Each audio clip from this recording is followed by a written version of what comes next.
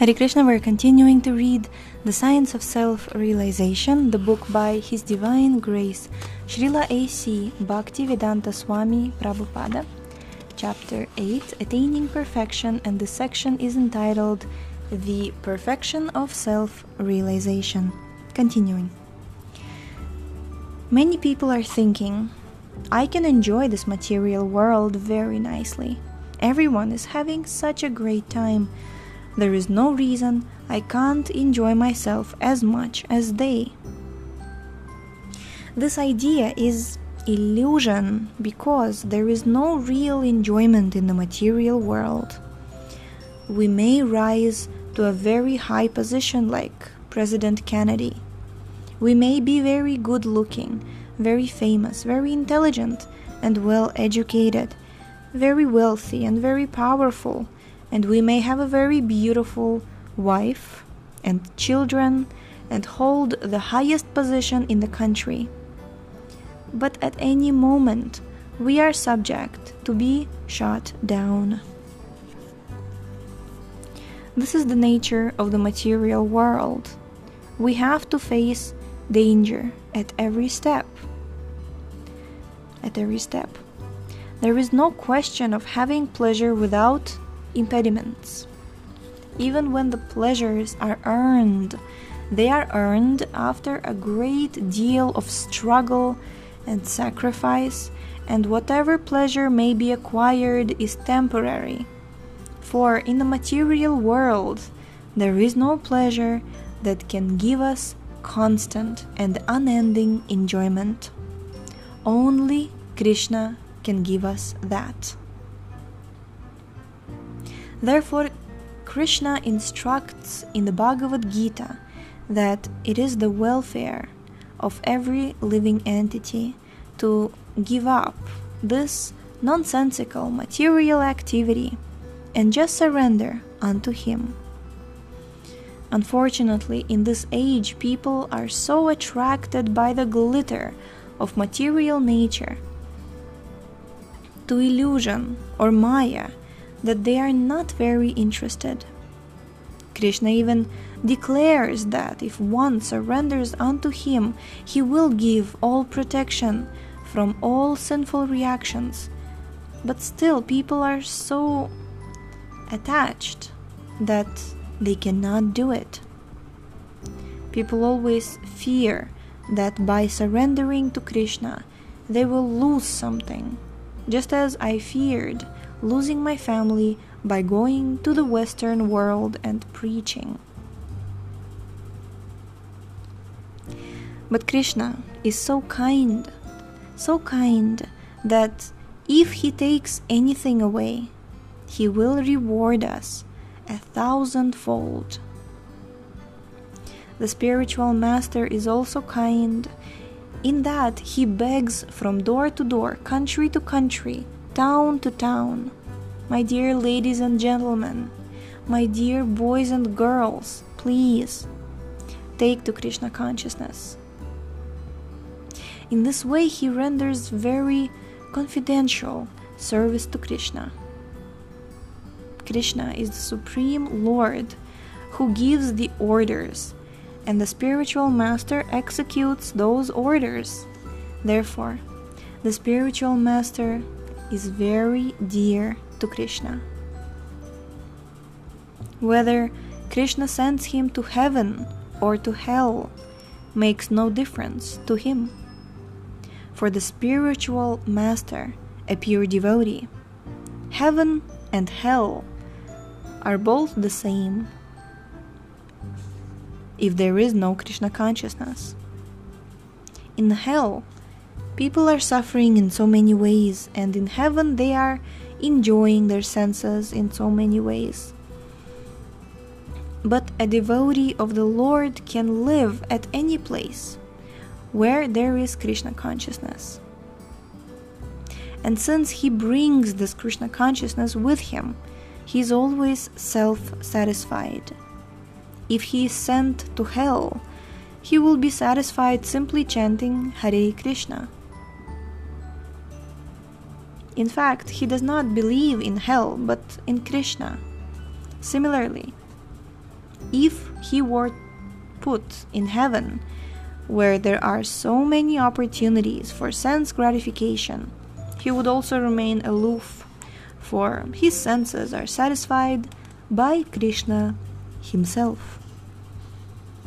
Thus, for the service of the Lord, the devotee is prepared to go anywhere, and for this reason, he is very dear to Krishna.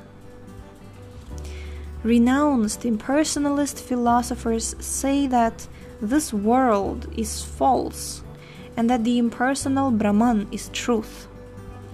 But if they are asked to go out into society where material sense gratification predominates, they will refuse for fear of being affected by those conditions.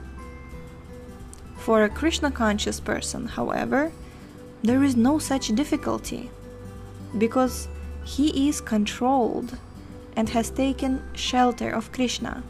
He is not afraid of going anywhere.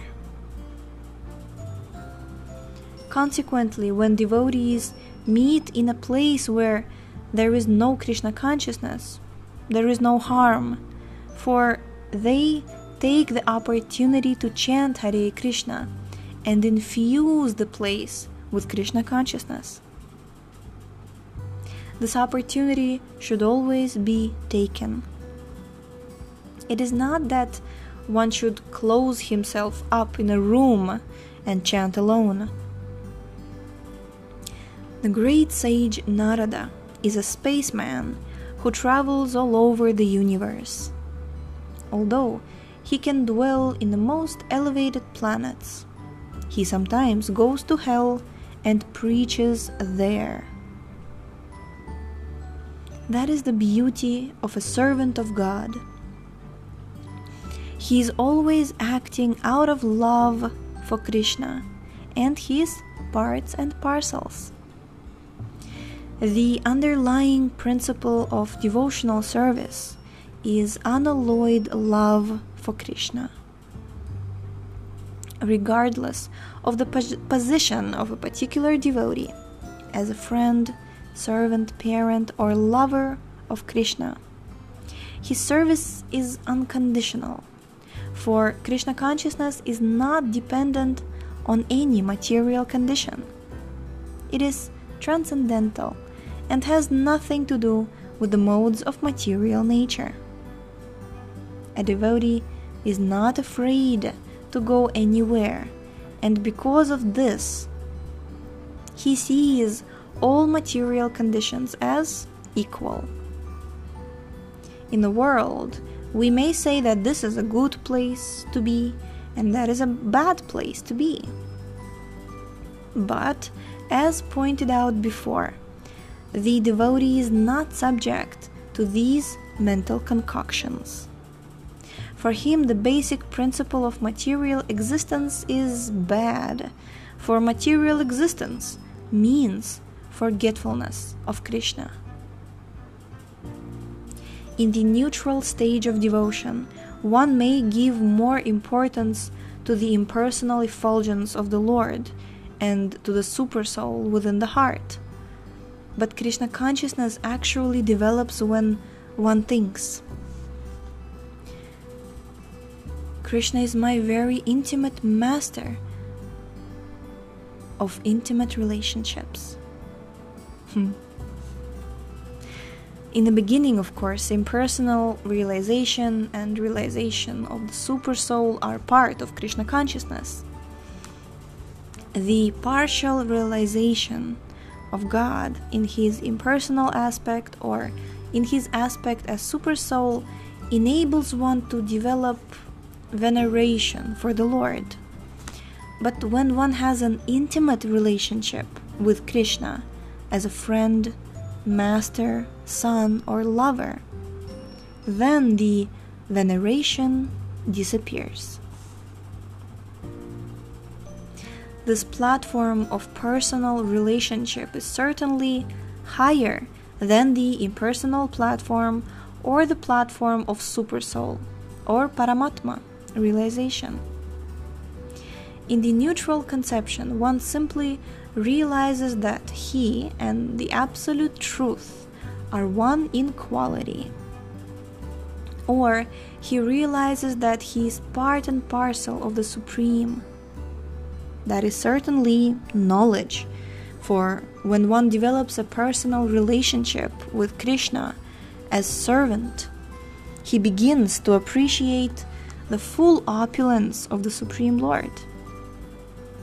One who realizes that God is full in 6 opulences actually begins rendering service. As soon as one becomes aware of the greatness of Krishna and understands Krishna's superiority, his service begins.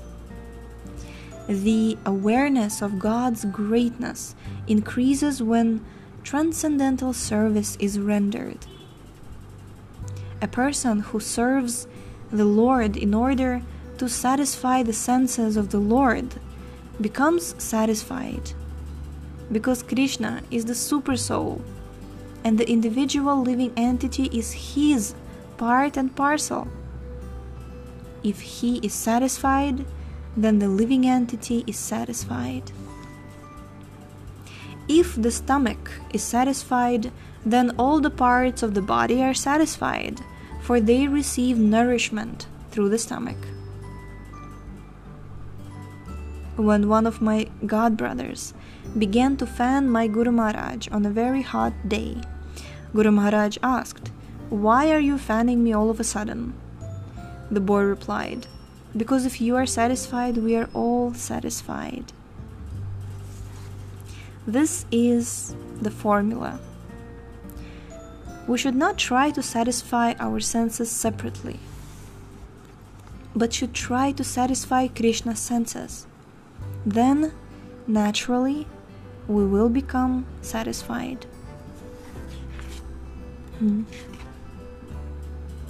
Yeah, we're going to stop here for today. Wow, tomorrow we are finishing this book. Wow, Hare Krishna. So, thank you so much for tuning in today. The link to this book is in the description. Check out our website, shravanamdiaries.com, and we shall see you tomorrow. Hare Krishna.